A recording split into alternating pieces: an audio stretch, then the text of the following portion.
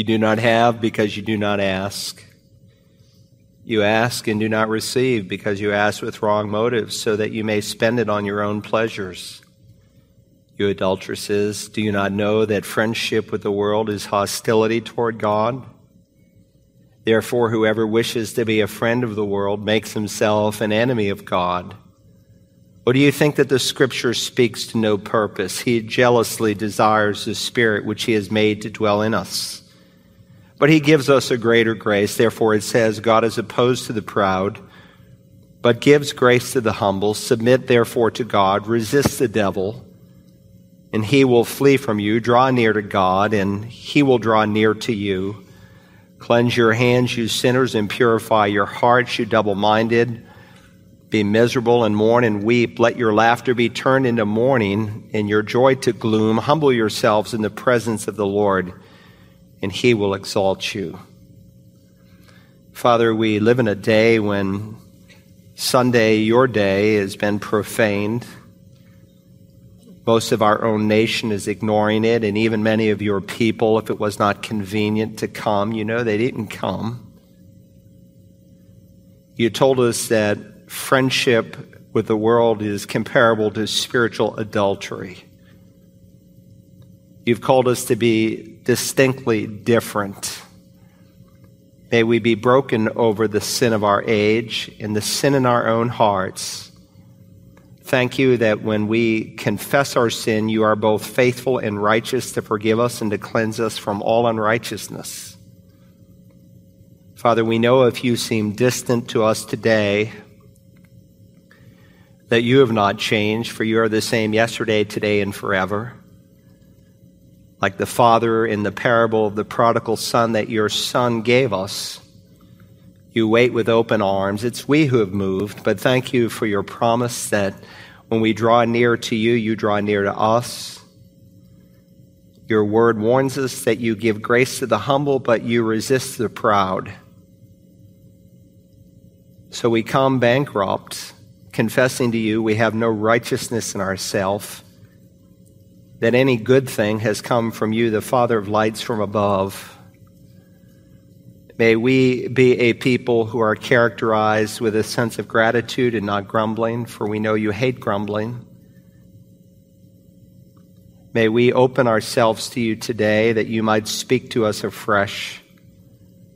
We pray for the commandment that you've given us to love you with all of our heart, mind, and soul, that would be a reality in this new week. We know that the greatest commandment overflows into the great commission that you've given us to go into all the world and to make believers.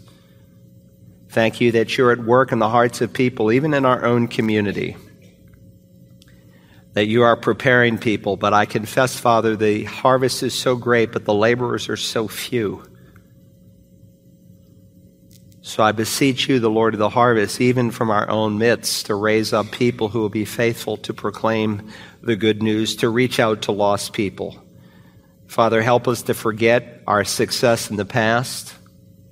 Help us even to forget our failure in the past and to press on to what is before us in this new week, that we might trust you, that as we go, we might make disciples. Thank you for your word, a lamp unto our feet and a light to our path. Thank you, you brought us forth into a second birth through the instrument of your word, and you use it to grow us and to change us and to reshape us in Christ. So we humble ourselves before you. We don't come with a sense of arrogance like we know it all, for we do not. We come as teachable children. We ask that you would speak to each of us, myself included, that you would take your word and reform the way we think. For you said, as a man thinks in his heart, so he becomes. May we pay close attention. May we not be distracted. May we be eager to hear from heaven, that we would be more than those who just hear, but those who are willing to obey. So help me, fill me, anoint me, and use me, I pray, in Jesus' name. Amen. Would you take God's word this morning, please, and turn to the book of Revelation, chapter 12. I hope you bring a Bible to church. I promise if you have a paper edition of the Bible, you'll get 50% more out of any sermon I preach, and you'll be able to begin to learn your way around the Bible, unlike with the electronics. I'm not against electronic Bibles. I was one of the first testers of an electronic Bible before a lot of you were born in the 1980s. But lay that aside. We need a paper copy of the Bible. That's going to help you to find your way around God's Word. So use a Bible. Bring one. Don't use your neighbor. Don't depend on your neighbor. You don't eat off your neighbor's plate at home, and you shouldn't depend on him here. And mark it up. We don't worship the Bible. We don't worship the printed page. We worship the God who gave us the Holy Scripture. And if you don't have a Bible, come to one of our Meet the Pastor meetings, and you'll be provided with one. Now, if you're joining us for the first time, you'll be interested to know we've been working our way chapter by chapter through the book of Revelation. And the book of Revelation is really the conclusion to the Bible. If you remember, the word revelation is the Greek word apokalypsis, and it means to reveal or to uncover. And so in some of your English Bibles, the title at the beginning of this book is rightly called the Apocalypse. And it being, of course, the final book of the Bible, it describes for us the final consummation of all things. But I find it rather ironic that the book in the Bible that means to reveal or to open or to uncover is for many Christians a closed and mysterious book. And one of the reasons it's mysterious is because we don't know our Old Testament, and John assumes that we have a commitment to the Old Testament scriptures, or we don't really understand how Israel fits into this book. There are 404 verses in the Revelation, 300 of which have direct allusions to the Old Testament. That's about 75% of the book of Revelation. And what's interesting is John never specifically introduces an Old Testament quotation, Isaiah said or Moses right. He just assumes you know what he's referring to, and like a mosaic, he weaves it all together so beautifully. He doesn't take the time to do that. And in one sense, I'm glad he has not. But half the problem is we don't know our Old Testament. The other half is we don't understand the role of Israel. One person said, 3 people said to me, "You're talking a lot about Israel lately." Of course. I'm preaching Revelation. It's a Jewish book. He's talking about that final 70th week of Daniel's prophecy. This is all about Israel. Of course I'm preaching about Israel. What else would I say? But I'm preaching more than just about Israel, because this is not what God simply has said. This is what God is saying. This is not just what applies to the future. All Scripture is given by inspiration. This is what applies for us today. And one of the reasons, too, that some people don't understand Revelation is they use a different principle in which to interpret it. They take all of the first coming prophecies literally, for that's how they were all fulfilled, all 333 of them, but somehow they apply a different road to interpret those prophecies that deal with the second coming. Now, this is a closed book to many, but God wants you to understand this book. His purpose in giving it to us is not to conceal, but to reveal. Revelation 1:3 gives a unique promise, though I suppose in a broad sense it applies to all of the Bible, but only in this book does God say if you read it and you heed it, you will be blessed. Well, the fact that you can read it and heed it assumes that you can understand it. Now, some don't understand it because it's written to God's bondservants, those who've been born again. And if you haven't had a birth from above, you don't have the Holy Spirit living inside of you who wants to be your helper and your teacher. But with that said, neither can we be lackadaisical. We are called to study, as Proverbs says. We are to cry out for discernment. We are to lift our voice for understanding. Like hidden treasures, we are to search out the Word of God. So if you're here for the first time, you might want to go and listen to the first sermon I gave about 18 months ago on the Revelation. Go back, listen to that. It's at searchthescriptures.org, or if you have the phone app, because it will give you a helpful backdrop to study the Revelation. Now, I want to begin by reading the chapter. Chapters 12 and 13, I told you last week, are 2 of the most important chapters in the whole book in understanding the rest of the Revelation. And the reason I say that is because we're introduced to 7 personages in these 2 chapters who are going to become the key players in the rest of the book.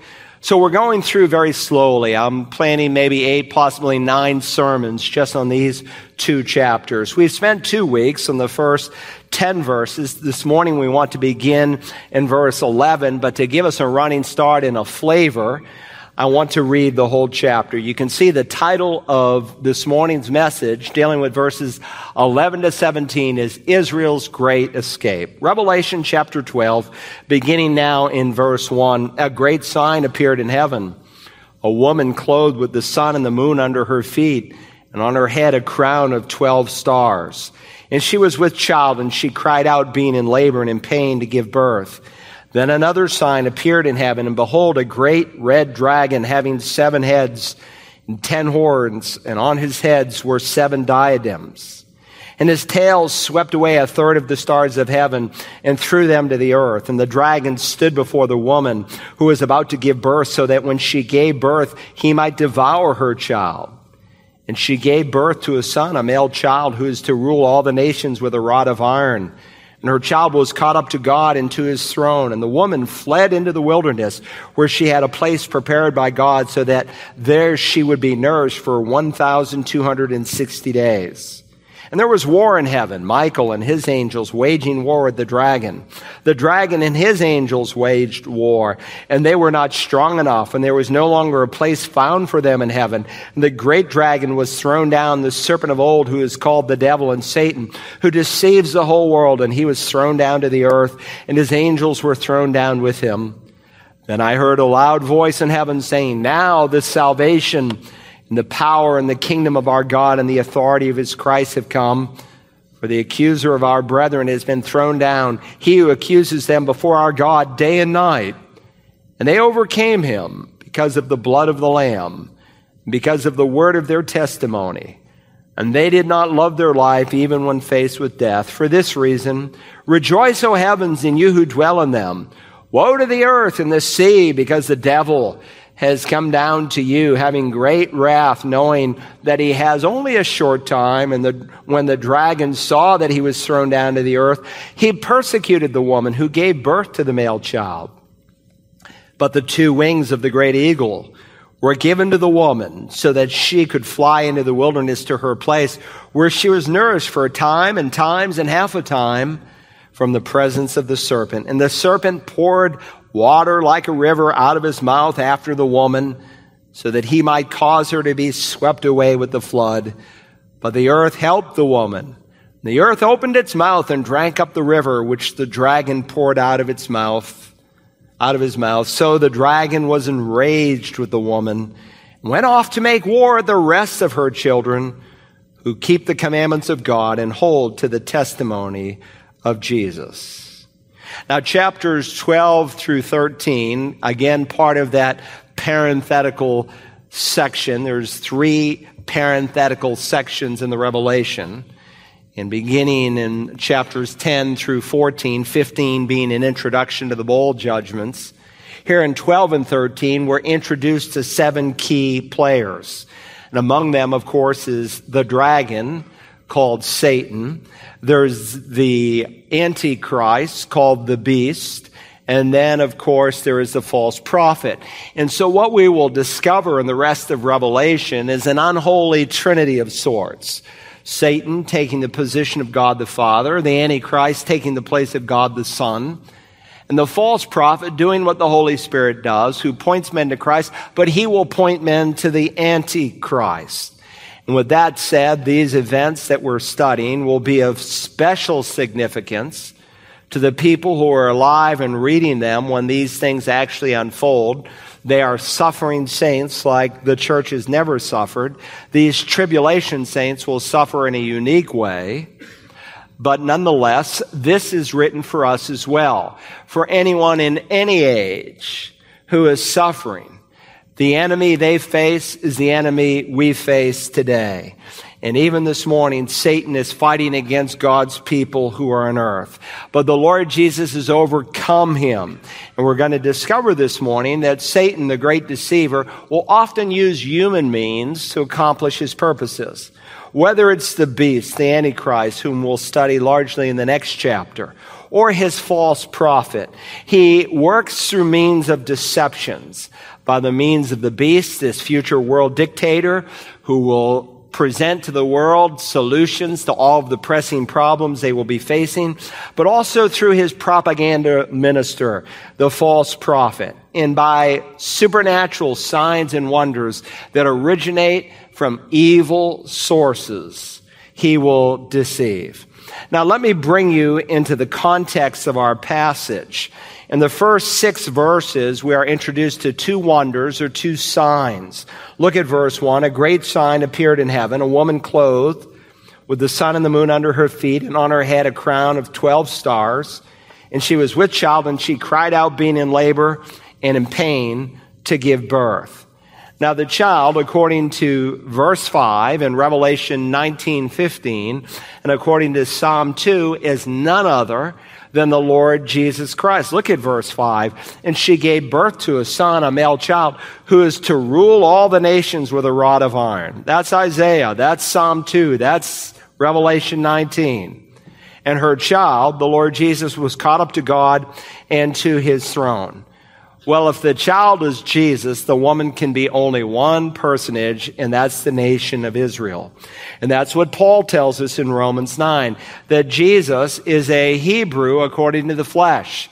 He is a Jew. The Jewish people gave us the Messiah. And of course, we compared verse 1 with the vision that Joseph was given, that dream in Genesis 37, 9 through 10. I hope you have Genesis 37, 9 and 10 written out next to verse 1, because it's the identical imagery. And there, of course, it's a picture of the nation of Israel. The best interpreter of Scripture is the Bible itself. And so we discovered, too, how in the Old Testament, Israel is often pictured as a woman in labor. In fact, there are 4 prominent women that we're going to study in the Revelation. We already saw Jezebel, the church at Thyatira, with all of her evil ways. Then, of course, today we're studying Israel, and Israel will be front and center through the rest of the book. The third woman we'll study is the apostate woman, so to speak. She is called the harlot, the whore of Babylon. And then the fourth woman, of course, will be the bride of the church, Christ, when we return back with him in Revelation 19. But this first wonder, this first Samion, John loves this word Samion. In fact, he uses it throughout his gospel in the place of the word miracle, because John selects 7 miracles, 5 unique to his gospel, with the exception of the resurrection, 7 miracles that are signs. They are miracles with a message. Why? That you might believe Jesus is the Christ, and in believing you might find life in his name. And so here he once again describes a sign. It's not purely a miracle, and so the King James, wanting to differentiate, calls it a wonder. But it's the same word. And she gave birth to a male child who is to rule the nations. And so what we find here is Israel, who gave us the Savior of the world. You hate the Jews and you hate Jesus because he's a Jew, and he came through Jewish lineage. They gave birth, and then he's caught up. He goes from the birth to the ascension, and then he's going to fill in the details in between. And so the woman with child in verses 1 and 2 is the first wonder. Look at the second wonder in verse 2, in verse 3. Then another sign, another wonder appeared in heaven. And behold, a great red dragon having 7 heads and 10 horns. On his head were 7 diadems. Now the great red dragon can be none other, according to verse 9, than Satan himself. And he's called the great red dragon because, like the 4th horseman of the apocalypse, who comes on a red horse, Satan comes with blood and murder and war, because from the beginning Jesus said he was a murderer. I won't go into all of the symbols here, because when we come to Revelation 13 and Revelation 17, those will be defined for us. The 7 heads will represent 7 mountains that in turn represent 7 hills, and there's a city built on 7 mountains or hills. We'll see how the word har is used in Hebrew and how it's used in Greek of of large hills, and we'll look at the 10 horns that will represent 10 kings. And so John just kind of briefly introduces the thought. He'll explain it later, so when he does, I will. But look at verse 4. The dragon stood before the woman who was about to give birth, so that when she gave birth, he might devour her child.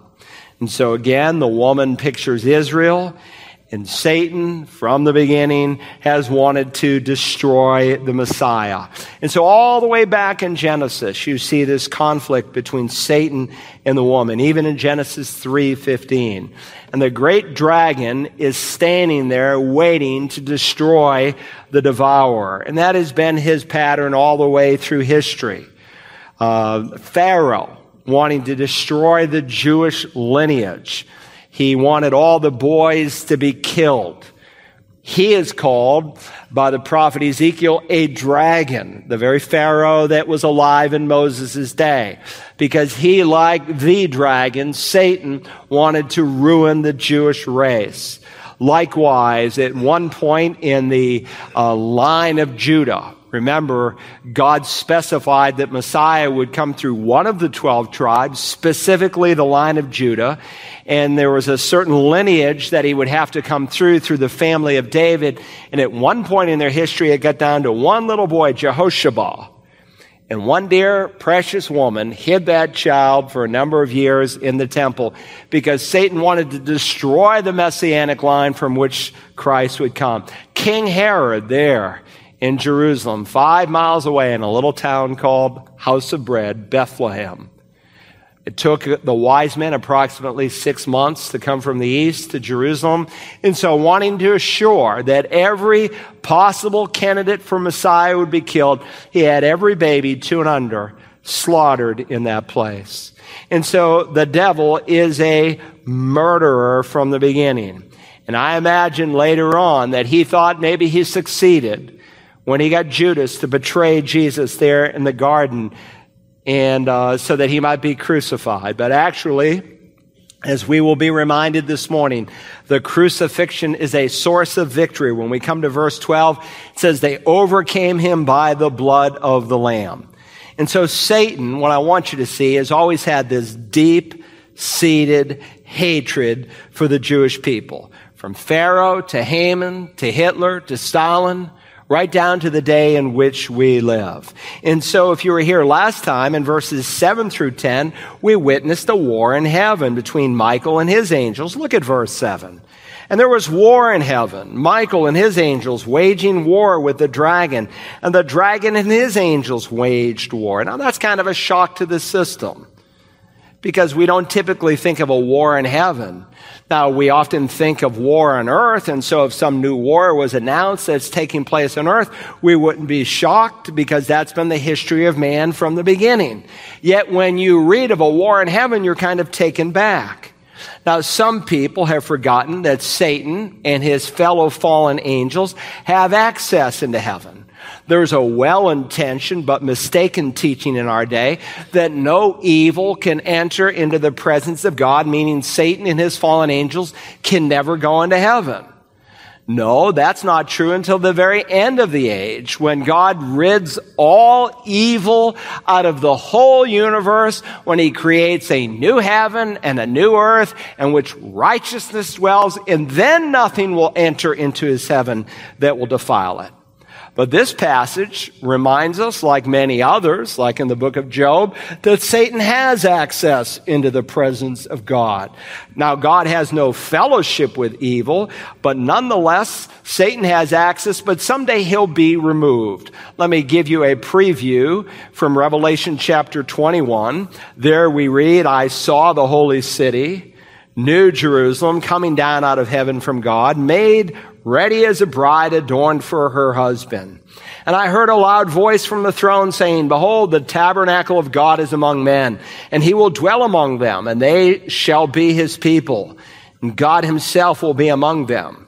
And he will wipe away every tear from their eyes.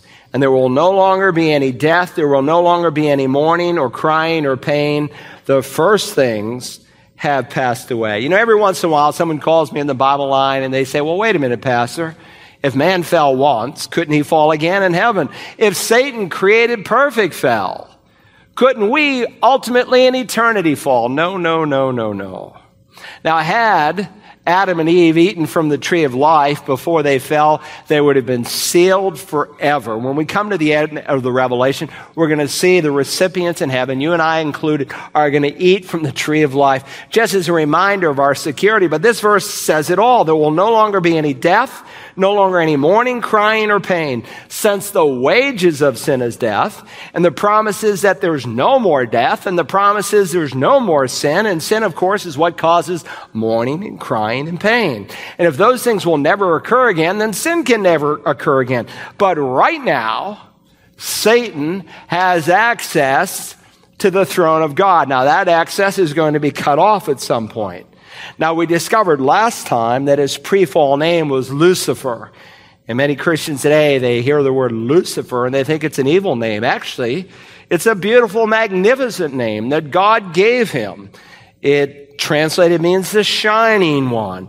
And it described him in his pre-fallen state. And we saw that Satan had limited access even after his fall. Here's that chart I gave you right at the end of the sermon. We didn't have much time to discuss it.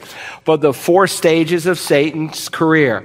First, his fall from heaven. And so I studied Isaiah 14 and Ezekiel 28 and Luke 10. And then his fall to the earth. That's introduced to us in this chapter. It hasn't happened yet. Then his future fall into the abyss. And then his final fall into the lake of fire.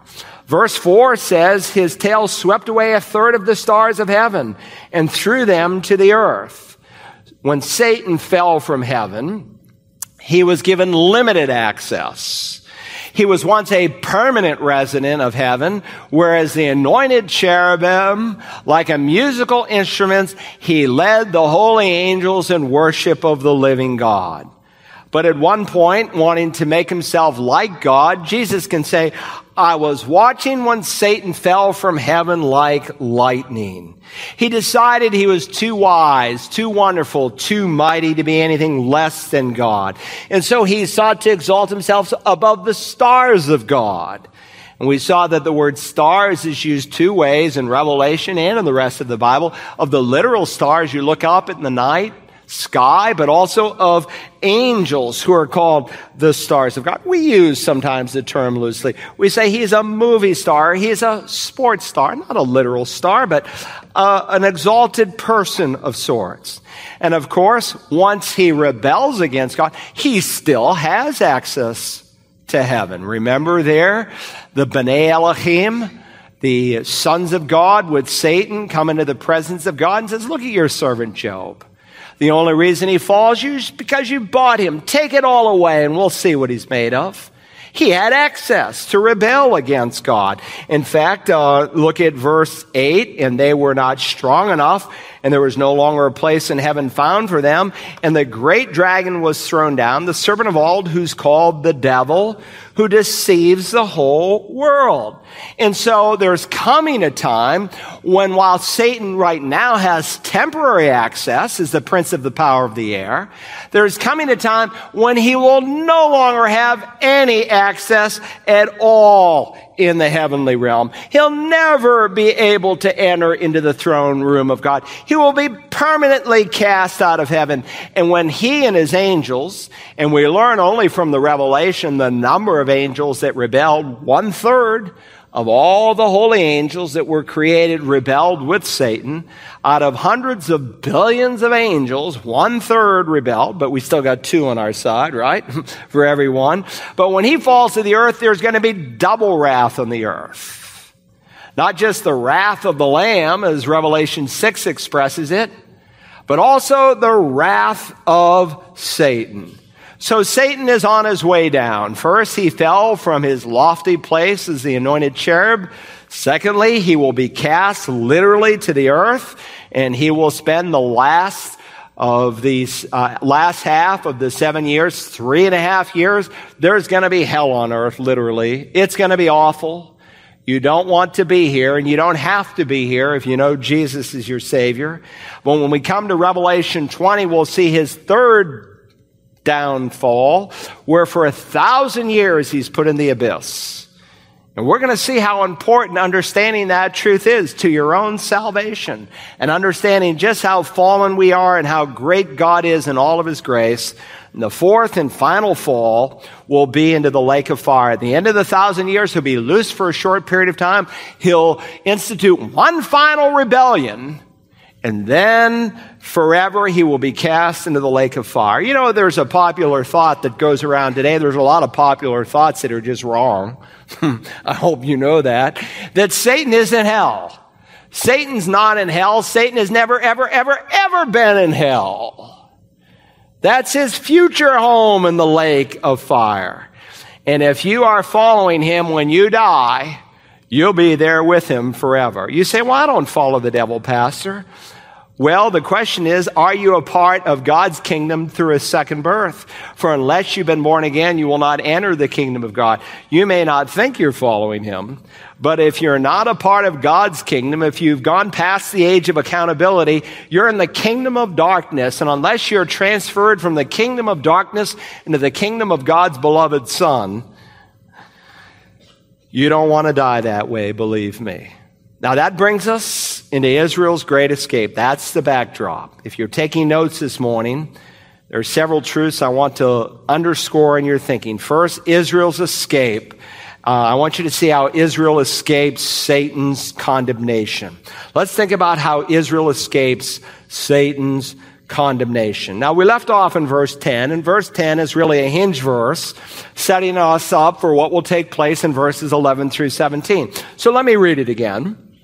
Then I heard a loud voice in heaven saying, now the salvation and the power and the kingdom of our God and the authority of his Christ have come.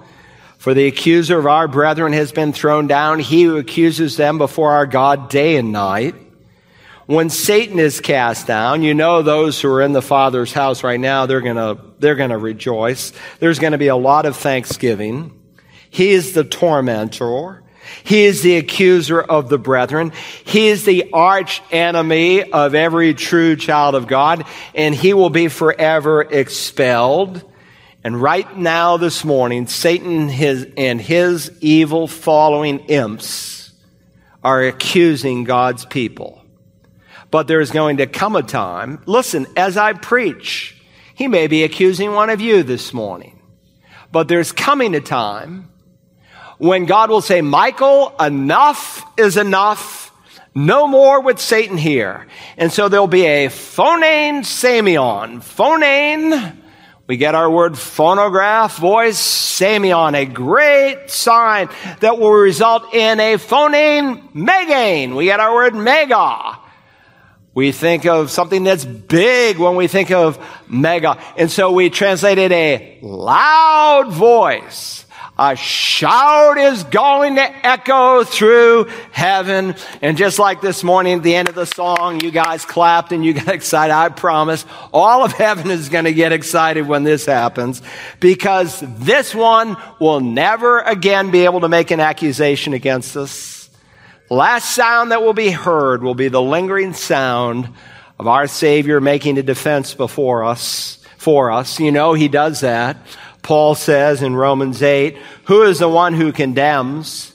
Christ Jesus is he who died, yes, rather who was raised, who is at the right hand of God who intercedes for us. But one day, yet future, revealed here in Revelation 12, there'll be a brief battle where Satan will be sent packing. That hissing evil servant who continually day and night accuses God's people, either directly or through his servants, he is going to be cast out of heaven. Listen, he mocks God's people. Did you see so-and-so, God? Jesus, did you see that person? He claims to be one of your born-again ones. And Jesus will plead and intercede with his nail-scarred hands. Before the throne of God, I have a strong, a perfect plea. We sing it. A great high priest whose name is love, who ever lives and pleads for me. My name is graven on his hands. My name is written on his heart. I know that while in heaven he stands, no tongue can bid me thence depart. God forever defends you before his throne of grace. The accuser of the brethren will literally be thrown down. And when he is thrown down, Israel is going to experience a form of persecution like they have never, ever seen. So what I want you to see this morning are three weapons that you see the tribulation saints utilize before they were martyred and brought to heaven. Three weapons that they use that are still available to God's people today, that if you want victory over your foe, the Satan, then you need to utilize them. First, I want you to notice from verse 11, they use the blood of the Lamb. They use the blood of the Lamb. We're told, and they overcame him because of the blood of the Lamb. Now, when you read verse 11, a careful reader will ask, who is the they that overcame the Lamb? The they are the brethren that are described in verse 10. Those tribulation saints who were martyred, literally, Revelation 20 will tell us they were martyred by having their heads cut off because they refused to follow Satan's false Christ. And so certainly they're included, and I suppose any other believer who had been raptured prior who utilized some of these same tools that are available to you today. Our brethren includes you and me, because why? Who's here in heaven with the tribulation saints? The church. We're caught up through an open door. We're there in the portals of heaven witnessing what God is doing as he is unfolding this war in heaven, and as Satan and his angels are cast down to the earth. And so Satan accuses us day and night, and they overcame because of the blood of the Lamb. That's the power. They didn't overcome by holy water from the Jordan River. One of our people took a bottle of holy water, Jordan water. It was actually pretty muddy, and they brought it home from the Jordan. They poured it into their baptism. And look, there's nothing magical about that water any more than the water that's behind me this morning. There's nothing magical about some heavenly gem that hangs from your rearview mirror or some little statuette that you put on your dashboard. For that matter, there's nothing magical about giving some kind of incantation where you, quote unquote, bind the evil one. The victory is not in binding Satan. The victory is through the blood of the Lamb. The victory is through and by means of the life blood of Jesus that was shed. Remember what Peter said, knowing that you were not redeemed with perishable things like silver or gold from your futile way of life, inherited from your forefathers, but with precious blood as of a lamb, unblemished and spotless, the blood of Christ. You can almost hear the accuser say, just look at what that person who calls himself a Christian did. Look at all of his sins. Look at all of his failures. Look at the mess that he's made again. How do you respond to that? You say, you're right. I'm a sinner. I've made a mess of my life again. Yes, I did what I shouldn't have done. But may I remind you, evil one, the blood of Jesus cleanses from all sin. Mr. Devil, you seem to have forgotten that my sins were all, not partly, but completely nailed to that cross. You have conveniently forgotten, but I have not forgotten that when Jesus shed his innocent, sinless blood, he shed it for me. And so he defeated you and all of your principalities through the blood of the cross. And so Paul can say there is therefore now no condemnation for those who are in Christ Jesus. And so they were nullifying the accusations of Satan. How? By the blood of the Lamb. For it is the blood of the Lamb that positionally renders every believer righteous in God's sight.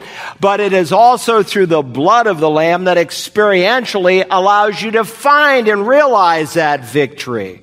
Listen, Satan is sailing a sinking ship. Satan is ruling a falling, failing domain. And you need to claim your victory or he's going to wreak havoc in your life. Do you remember what 1 John 1:7 said? But if we walk in the light, as he himself is in the light, we have fellowship with God, and we have fellowship with one another and with God. By the way, sometimes, when I see someone who's running from me as a believer, I know there's a problem. They're hiding, not from me, they're hiding from God. It's interesting. He says, if we walk in the light as he is in the light, he doesn't say we have fellowship with God. Now, he affirms that truth earlier. But he affirms we have fellowship with one another. Where's the last place a born-again, blood-bought child of God wants to be when they have harbored sin in their life? With God's people. But as we're walking in the light, that's a choice. We have fellowship with one another, and the blood of Jesus cleanses us from all sin. You believe that? You will never, ever, ever have victory unless you claim that. But you have to choose to walk in the light. That's a choice that involves obedience. In 1 John 1:9 needs to be put in the context of 1 John 1:7. True confession, homologeo, logos, to say, or a word. Homo, the same. When you confess, you're saying the same thing that God says about your sin. You're not making excuses for it. You're not saying, she made me do it. He made me do it. You're not coming up with some rationalization, which is nothing more than a rational lie. You're taking ownership for your sin. And when you truly, genuinely confess it, it involves a change of attitude or action such that you're choosing to walk in the light as he is in the light, and the blood of the Lord Jesus will cleanse you from every sin. But listen, you're trying to fight sin with unconfessed, unrepented sin in your heart is like trying to move the rock of Gibraltar with snowballs. It is absolutely impossible. And this morning, if you're holding on to some sin, some grudge, some lust, some point of anger in your heart, you are inviting the devil to defeat you. If you've been saved, then legally, eternally, you have forever been declared righteous in his sight, and nothing can separate you from the love of God that's in Christ Jesus. But experientially, not in terms of your justification, but your sanctification, if there's unconfessed, unrepented sin in the human heart, you are going to be defeated. We read it this morning in the pastoral prayer. Draw near to God, and he will draw near to you. Cleanse your hands, you sinners. Purify your hearts, you double-minded. Ephesians 4 commands us not to give the devil an opportunity. And the word opportunity was a first century military term. You could render it, don't give the devil a beachhead. You give him a base of operations to wreck your life when you harbor sin in your heart. And so the first of these three reasons that these tribulation saints were victorious that we can employ today is they used the blood of Christ. But there's a second reason. They used the word of their testimony. Write it down. They used the word of their testimony.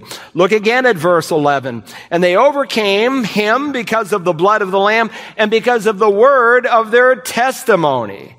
Have you ever thought about the truth, how the word of your testimony is a mighty power to overcome Satan? Now, in the Greek New Testament, what's emphasized, what's emphatic is not their testimony, but the word, the logos. Because of the word, they had victory.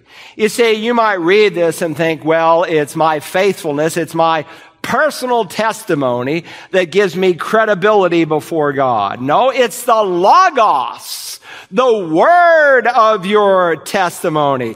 There is the living word, the Lord Jesus. In the beginning was the word, and the word was with God, and the word became flesh. But then there's the written logos. That's what he's speaking about here. They overcame him because of the blood of the Lamb and because of the word of God, which they had borne testimony to. That's the sense of the original. Now think your way through this. The Bible is crystal clear that the sharing or testifying of the word of Christ is what brings about conversion in the human heart. Faith comes from hearing, and hearing by the word of Christ. Sometimes Christians will say, well, I live in such a way, I witness in such a way that people will look at my life and want to become a Christian. No, it doesn't work that way. People don't become a Christian by looking at your life. They have to hear the Logos, the word of testimony. Your lifestyle can bring no one to faith in Christ. Now, it might give you a platform in which to share the Lord Jesus, but the power is not in your lifestyle. The power is in the word of your testimony, the word of God which is alive. And so Jesus tells a parable of a farmer who goes out and sows seed, and he describes different kinds of soil. And 3 out of the 4 soils, the seed takes no root because of different aspects of rebellion in the heart. But some of that seed, and if you sow it long enough and faithfully enough, you'll see seed hit on good hearts, and people will be saved. You know, every once in a while you see someone come down here and say they give their life to Jesus. Sometimes I've shared with 3 people for that one person before they gave their life to Christ. But some of us never have ever seen anyone come to Christ. Or we seldom see someone come to Christ. You know why? Because we sow a little seed. You sow a little seed, you see a little harvest. You sow a lot of seed, sooner or later, some of that seed's going to hit some good soil. Listen, faith comes from hearing, and hearing by the word of God. It is the word of God that is alive, that has tremendous power. And I'm going to link it to our victory here in a moment. But stay with me. Think your way through this. How is it that someone is born again? Peter said, "For you have been born again, not of seed which is perishable, but imperishable," that is through the living and abiding word of God. You see, in the physical realm, I was born of perishable seed. My father, Richard John Broggie, is dead. And his father is dead, and his father's father's dead, and I come from a long line of dead Brogies. I come from perishable seed. But there's a part of me that will experience not eternal life, but not eternal death, but eternal life in a glorified body, because I was born a second time through imperishable seed, of incorruptible seed. James said it this way in James 1:18. By his choice, he gave us new birth. That's the second birth. He gave us new birth by the word of truth, so that we would be the first fruits of his creatures. The instrument the Spirit of God used to create faith in your heart that you might be forever saved was the written word of God. So on the one hand, John 3 says we're born again by the Spirit. On the other hand, 1 Peter, James, and other passages teach we're born again by the word of God. Why? Because the Spirit of God uses the word of God to bring about the new birth. Don't try to win people to Christ just by telling about how good God is to you.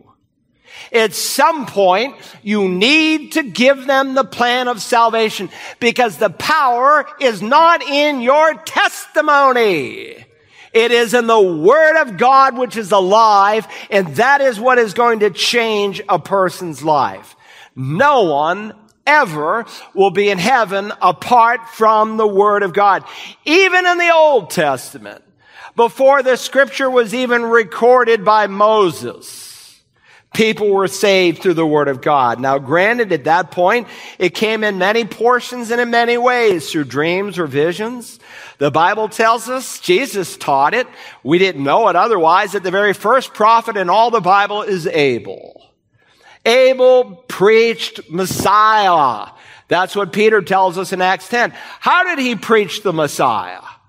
Because it was revealed to him. He, unlike Cain, by the kind of offering he gave, preached that salvation comes through the blood of the Messiah.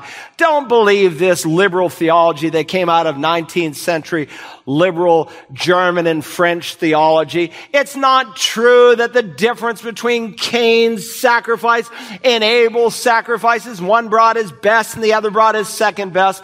The scripture doesn't reveal that. What had God revealed up to this time? That man must come on the basis of blood, that Adam and Eve could not cover their sin with their own fig leaves by the work of their hands, that sin deserves death, and without the shedding of blood, there's no forgiveness. And so God provided skins of animals. The first death took place in the universe, and Abel used that as a testimony to proclaim the coming Messiah. Look, no one has ever been saved apart from the revelation of God in Christ. Now take that, past your justification into your sanctification.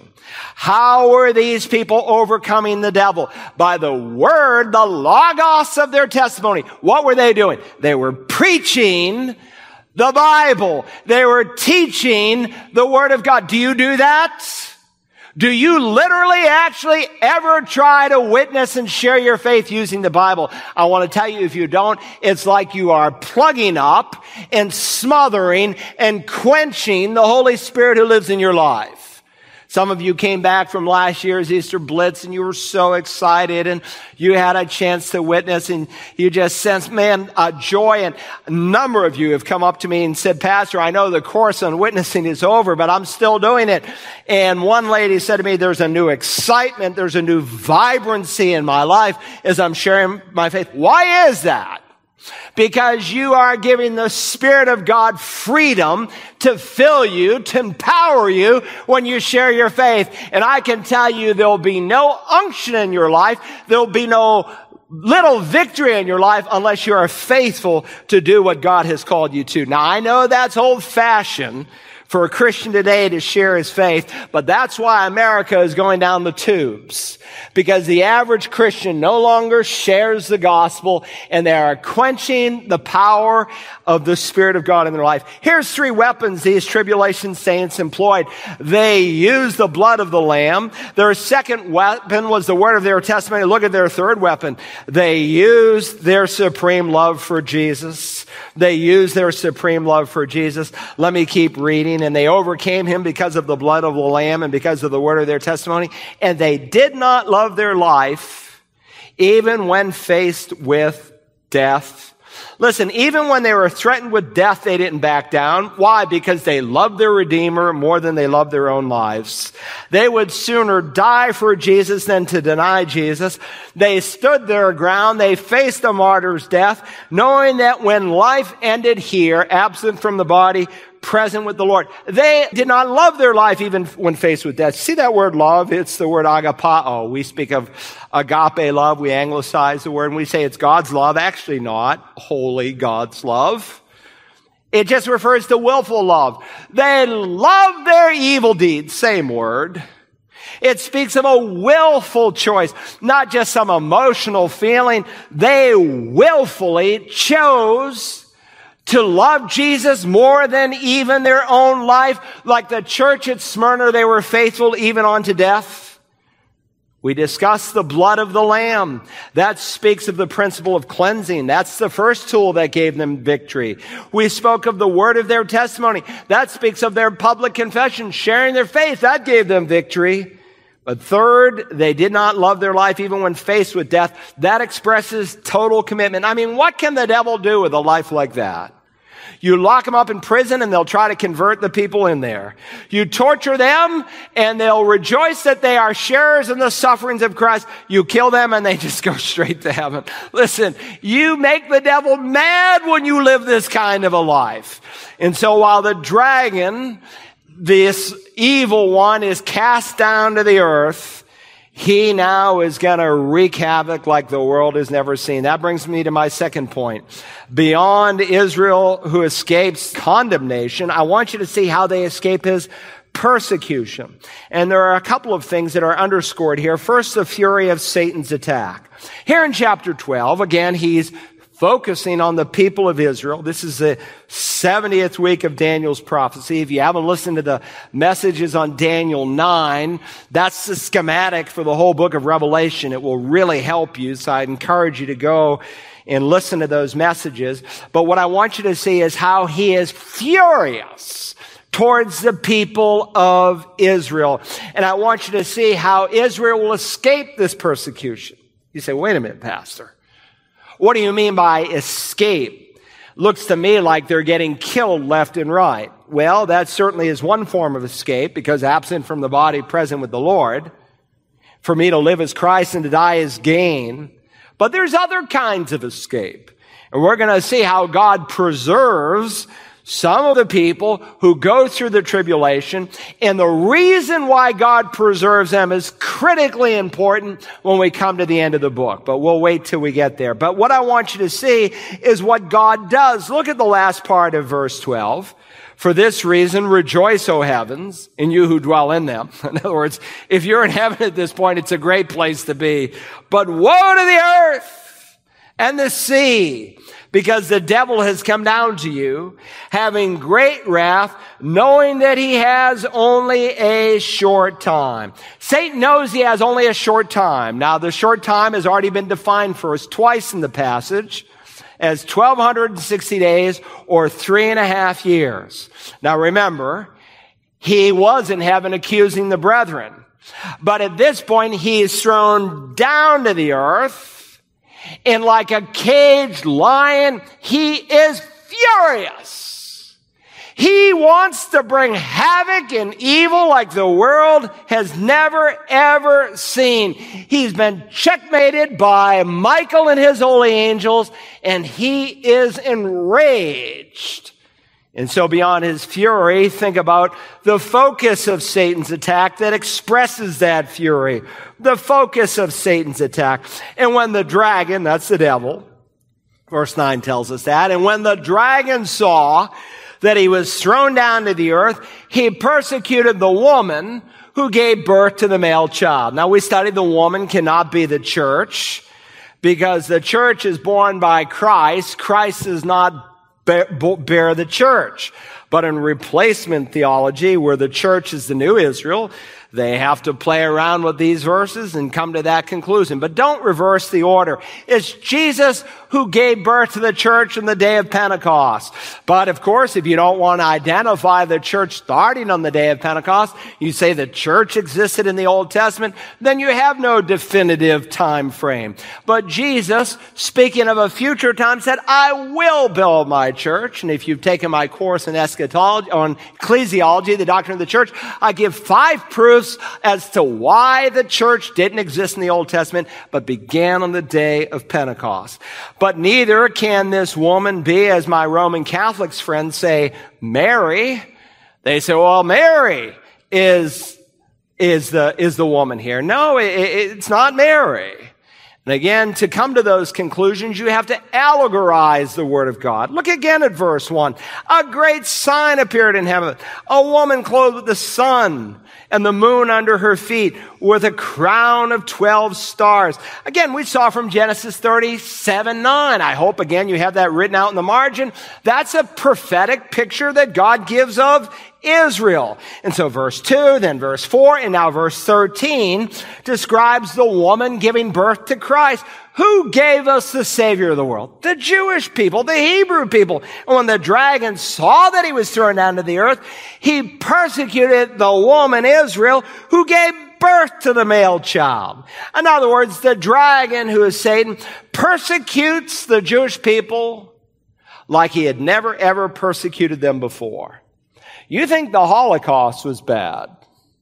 6 million Jews exterminated, by the way, all of which have been replaced. The prophet Zechariah tells us during this final period of time, 2 out of every 3 Jews on the earth are going to die. We'll study that. The focus of his attack is on the Jewish people. And I'm telling you, it's beginning to boil. And it's growing, but we haven't seen anything yet. But then third, I want you to see beyond the fury of his attack and the focus, the failure of Satan's attack. Don't get lost in this forest of theology. I want you to see that during the second half of this 7 years, there is a failure that the devil is going to meet. Now remember, the trigger point for this whole thing, remember, he's speaking here about 1,260 days. That's going to bring us right to the second coming. 1,260 days, the last half of the 7-year period. And there's a trigger point right in the middle when Satan is cast down to the earth. It's called by Jesus the abomination of desolation. He spoke of it on the Mountain of Olivet. Therefore, when you see the abomination of desolation, which was spoken of through Daniel the prophet, standing in the holy place, let the reader understand. Then those who are in Judea are to flee to the mountains. So he's on this mountain called Olivet, which is like a big hill, but the Bible calls it a mountain. So if God says it's a mountain, I say it's a mountain. Terms or whatever you define them to be. The Sea of Galilee is a freshwater lake. It's a big lake. There's no salt water in it. But if God wants to call it, he can call it whatever he wants. He makes the definitions. I don't, all right? So here he is on the Mount of Olivet, and they're asking him about his return from heaven, and it reminds him, look, when the people who are alive during this time see this event called the abomination of desolation, we're going to study it again. The Antichrist is going into the rebuilt temple. We're in Jerusalem 2 weeks ago, and the young people were cheering through the streets, let us rebuild the temple. Let us rebuild the temple. That's what they were singing. That's what they were cheering in the streets. Why? Because they know that for Messiah to return, the temple must be rebuilt. God's going to do it. And in the middle of that 7-year period, this man will go in. The fact that he claims to be God is not the abomination of desolation. Now that's significant, but what we will see, it's what's accompanied with that claim that is going to open wide the eyes of the Jews, and they're going to see that this man cannot possibly be the Messiah. Luke said it in these words, then those who are in Judea when this event takes place must flee to the mountains, and those who are in the midst of the city must leave, and those who are in the country must not enter the city, referring to Jerusalem. And so we've been seeing the truths that Jesus speaks of perfectly aligning with the book of Revelation. So we saw through the sealed judgments a perfect match with the first half of the Olivet Discourse. And then when this trigger event takes place, the abomination of desolation, you see the other events that will take place, one of which, in which Satan is cast down to the earth. And when that happens, listen to verse 14. The 2 wings of the great eagle were given to the woman. This has nothing to do with America, by the way. We're not the great eagle here. People go wacko with some of their interpretations. The 2 wings of the great eagle were given to the woman so that she could fly into the wilderness to her place where she was nourished for a time and times and half a time from the presence of the serpent. Now here's a chart that might be helpful to refresh your memory. If you remember, John mentions here a time, which we learned from the book of Daniel was 1 unit. It refers to 1 year. Then he mentions times, plural. In Hebrew, there's a singular, there's a dual, and then there's 3 or more. Why do we have in most children's Bible 2 holy angels next to the flaming sword? Because it's a dual when he speaks of the cherubim. Here he speaks of 2 units or 2 years, and then half a time for a total of 3.5 years. Daniel 9, Daniel 12, Daniel 7 mentions that. 42 months are mentioned, again 3.5 years. 1,260 days, again 3.5 years. And so Israel is fleeing from the dragon, here called the serpent, and 2 wings of the great eagle were given to the woman. What does that mean? Well, again, the best interpreter of Scripture is Scripture itself. He assumes we have some knowledge of the Old Testament. And throughout the Old Testament, the wings of an eagle are used to describe God's help, God's protection, and God's care. For instance, in that great chapter, Isaiah 40, they will mount up with wings like eagles. They will run and not get tired. They will walk and not become weary.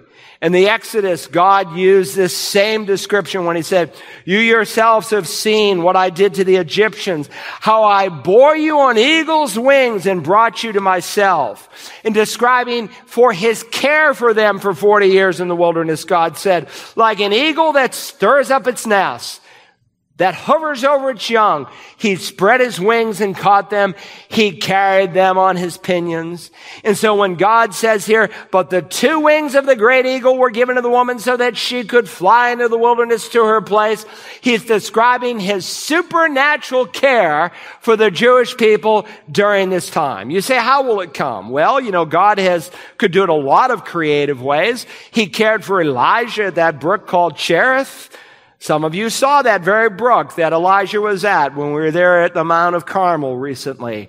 And it was there, of course, that God brought a fish to him every day. You know, I know of a brother, I heard him on staff with Campus Crusade, who was in Vietnam, how God supernaturally, kind of like Elijah, brought a fish right to where he was every day when he was hiding for his life, and he'd just grab it with his hands. God is so great. God is so powerful how he can do that. Maybe he will care for them through Gentiles. You know, in the Mount of Olivet there in Matthew 25, Jesus describes how certain nations, when the nations, meaning not America and Germany and France, but the ethnoi, the ethnicities of this world will be judged. They will be judged in how they treated Israel. For those who cared for them in prison, who clothed them when they were naked, who fed them during this 7-year period when they had nothing to eat, will demonstrate that they have genuine faith, and they'll be welcomed into heaven. And those who persecuted them will demonstrate that they were in unbelief and will be forever put away. God may care for them through Gentiles. Maybe God will care for them like he cared for the people there in the wilderness. Whether it's those who care for the least of these, my brethren, by providing physically, there's another dimension by which God supernaturally cares for them, and that he tells them to go into the wilderness. Now follow this. Now remember when we're in the book of Daniel, the 11th chapter, the chapter divided into two halves. Kind of like Isaiah 14, kind of like Ezekiel 28, where the first half describes a natural king who is alive, and the second half a coming king. The first half, as Isaiah 14, describes a natural king. The second half describes Satan behind the king and so forth.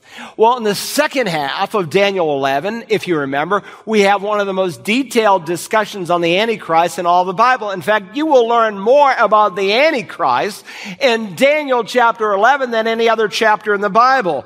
And there it says in 11:41, he, the Antichrist, will also enter the beautiful land, that's Israel, and many countries will fall, but these will be rescued out of his hand. Who? Edom, Moab, and the foremost of the sons of Ammon. So Daniel reveals that 3 countries that God defines not simply by borders, but by ethnicities are going to be delivered. Edom, Moab, and Ammon. Here's a map. Where do they fall? Modern day Jordan. Why is the Antichrist not going to wreak havoc on these 3 nations? Why is Satan not going to attack them? Because these 3 nations have hated Israel, have persecuted Israel, and maybe that will be Satan's way of giving them a pat on the back and saying, good work, boys. And so it's in these 3 nations that the Jews are going to flee to. Here's a picture of a place called Petra. Some of you have been there with me. We're told, as Jesus said in the midpoint of the tribulation, you who are in Judea, not Dallas or New York or Washington, but you who are in Judea must flee to the mountains. And so there are 3 nations that will be protected. And amongst this area, there's a place called Petra. Many Christian pastors and scholars think that this is where the Jews will go. I don't know for sure. I think it's a viable option. The only way to get into Petra is you can't go in there in a car, in a truck. You have to go on foot or a donkey. And when you walk into there, there's a whole city, so to speak. You say, well, how is that going to protect them? Well, why can't they just fly over it in a helicopter or drop a bomb on them from an airplane? We're going to see later why in the Revelation. Things are going to drastically change in the electrical realm as we know it. But we're told here in verse 15, and the serpent poured water like a river out of his mouth after the woman, so that he might cause her to be swept away by the flood. Let's say they're in Petra for the sake of argument. The devil is going to somehow harness a river of water, and that place is common for a number of large underground rivers and lakes. And somehow he's going to harness water and pour it into this place where the Jews are hiding, probably, no doubt, to try to drown the Jews. But on 2 occasions in the Old Testament, God opened up the earth in the book of Numbers, chapter 16, Exodus 15, and God's going to do the same. But the earth, verse 16, helped the woman, and the earth opened its mouth and drank up the river which the dragon poured out of its mouth. So the dragon was enraged with the woman. He couldn't beat the Jew. So what does he do? He went off to make war with the rest of her children, who keep the commandments of God and hold to the testimony of Jesus. Once again, this woman cannot be Mary, because we're told here the dragon is enraged. He goes off to make war with her children. Mary's children have been dead for 2,000 years. And of course, if you believe in the perpetual virginity of Mary, as the Roman Catholics have, you have even greater problems because they identify the woman as Mary. So you have to even go into deeper allegorization as to what this all means. How do I know Mary had children? Matthew tells us, is this not the carpenter's son? Is not Mary? Is this not his mother called Mary and his brothers named James, Joseph, Simon, Judas, and his sisters? Jesus had at least 7 kids in the family. He's the oldest. He comes first through Mary's womb, through a virgin conception and a virgin birth. And then they have natural relations and other children. Can't be replacement theology. I mean, you just have to manipulate and twist and ruin the Word of God. I was speaking to someone recently. We were looking at the prophecy in Ezekiel. We were down there at the Dead Sea. I mean, you can float on the Dead Sea. It is the lowest place on the face of the earth, and the far end of it is Sodom and Gomorrah. It's the lowest place on the face of the earth. It's the saltiest body of water on the face of the earth. There's not even the smallest, tiniest living organism in that place. But God says a day is coming when it will be filled with fresh water, and people will dry their fishing nets next to it. Has that ever happened? No. Is it going to happen? Yes. Replacement theology denies prophecy after prophecy after prophecy, and they manipulate the Word of God. Listen, this is going to happen. And the rest of the children, notice how they're described as those who keep the commandments of God and hold to the testimony of Jesus. The serpent, the devil, hates the Jewish people. He is the greatest anti-Semite who has ever lived and expressed hatred. He motivated Pharaoh to put them in bondage. He tried to destroy them at the Red Sea. He tried to eliminate Israel's true king by motivating Saul to kill David.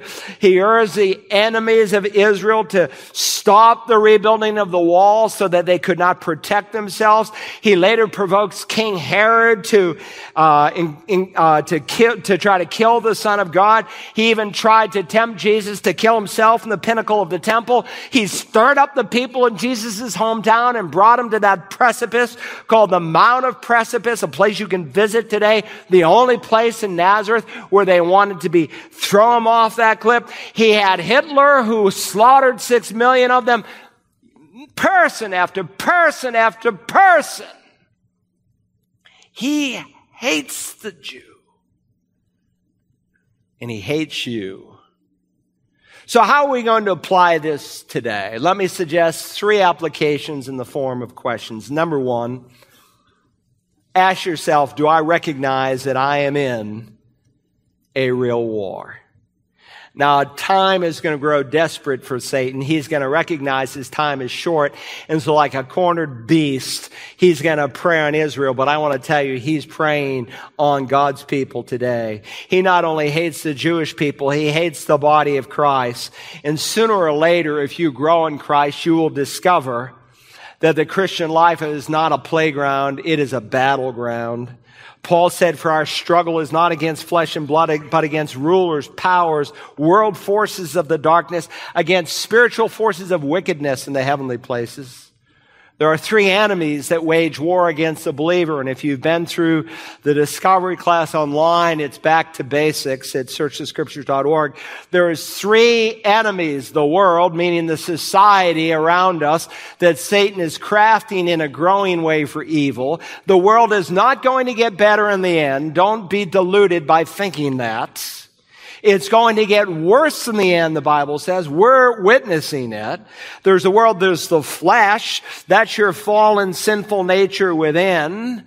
that is opposed to God, and there's the devil himself. But God has given us victory, and we explain how to realize that victory in the discovery class. We are to be strong in the Lord and in the strength of his might.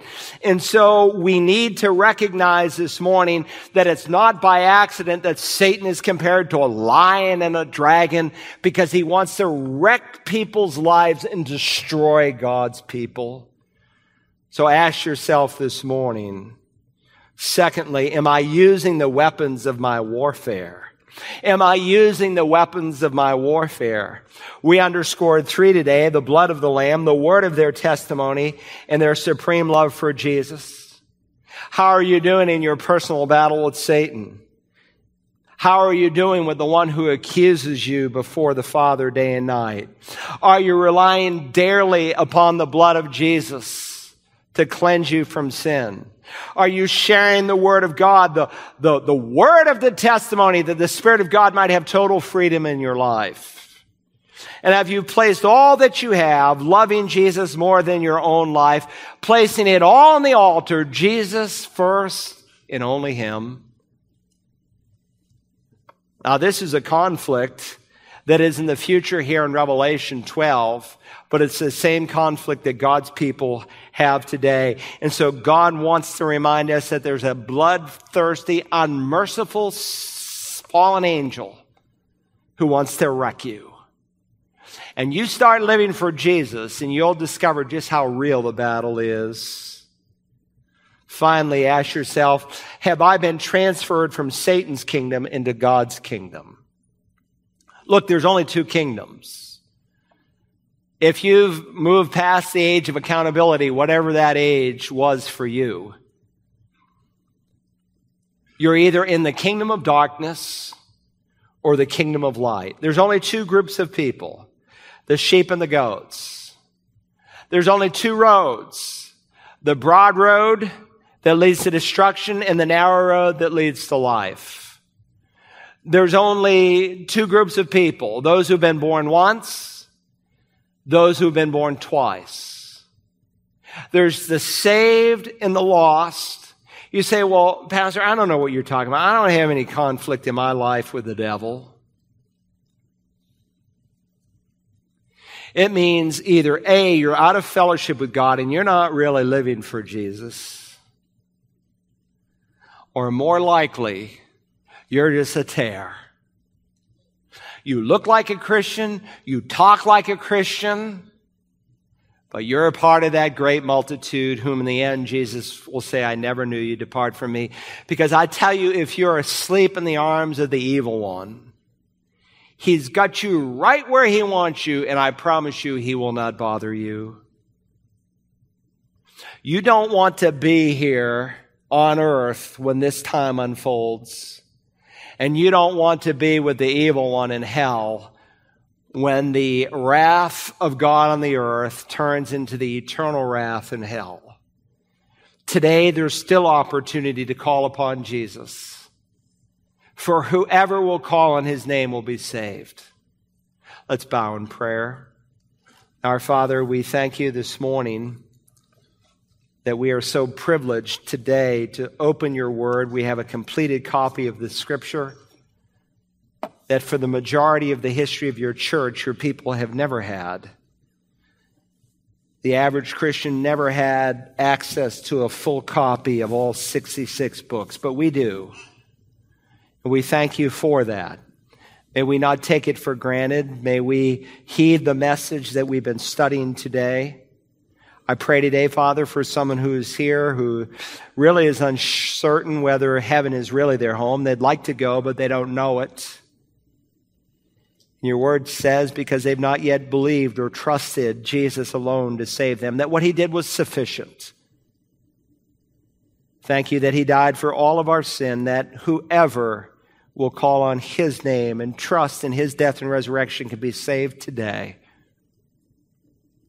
Thank you that when we willfully choose him, we are born from above. We are made to be a new creature in Christ, that the old has passed away and all things have become new. But we recognize, Father, that with that comes a battle. but a battle that your Son has promised victory as we look to him, the blood of the Lamb, as we look to our unashamed confession of him as Lord, as we faithfully share the commission you've entrusted to us. And when we, as your people, love Jesus more than life itself, help someone who's never received that life today to say, Jesus, save me. And help the rest of us to say, Lord Jesus, may we live for thee. We ask it in your holy name. Amen.